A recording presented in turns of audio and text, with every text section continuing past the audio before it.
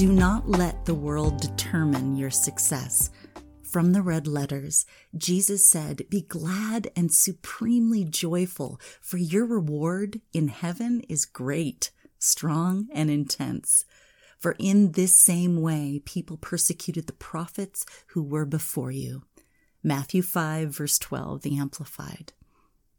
Worldly success is obtaining popularity or profit, and a hunger for that success is never satisfied.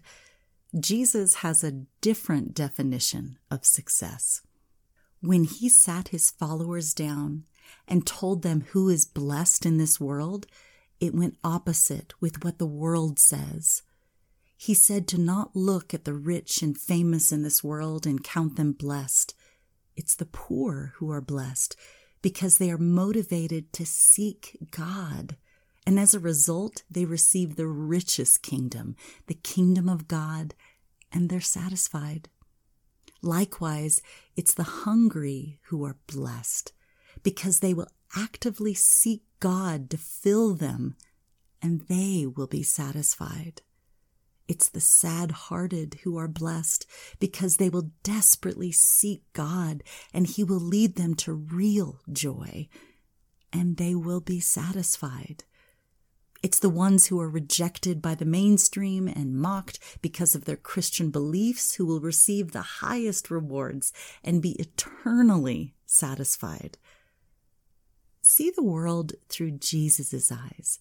Pursue his idea of success, and you will be truly satisfied. Let's pray. Lord, pour your love into my heart and wash away all the worldly desires. Those desires toss me around and make me soulfully sick. I receive your wealth, which is wholeness in every area of my life. Bless me, Lord. Jesus said, "Blessed, joyful, nourished by God's goodness are you who hunger now for righteousness, actively seeking right standing with God, for you will be completely satisfied. Blessed, forgiven, refreshed by God's grace are you who weep now over your sins and repent, for you will laugh when the burden of sin is lifted."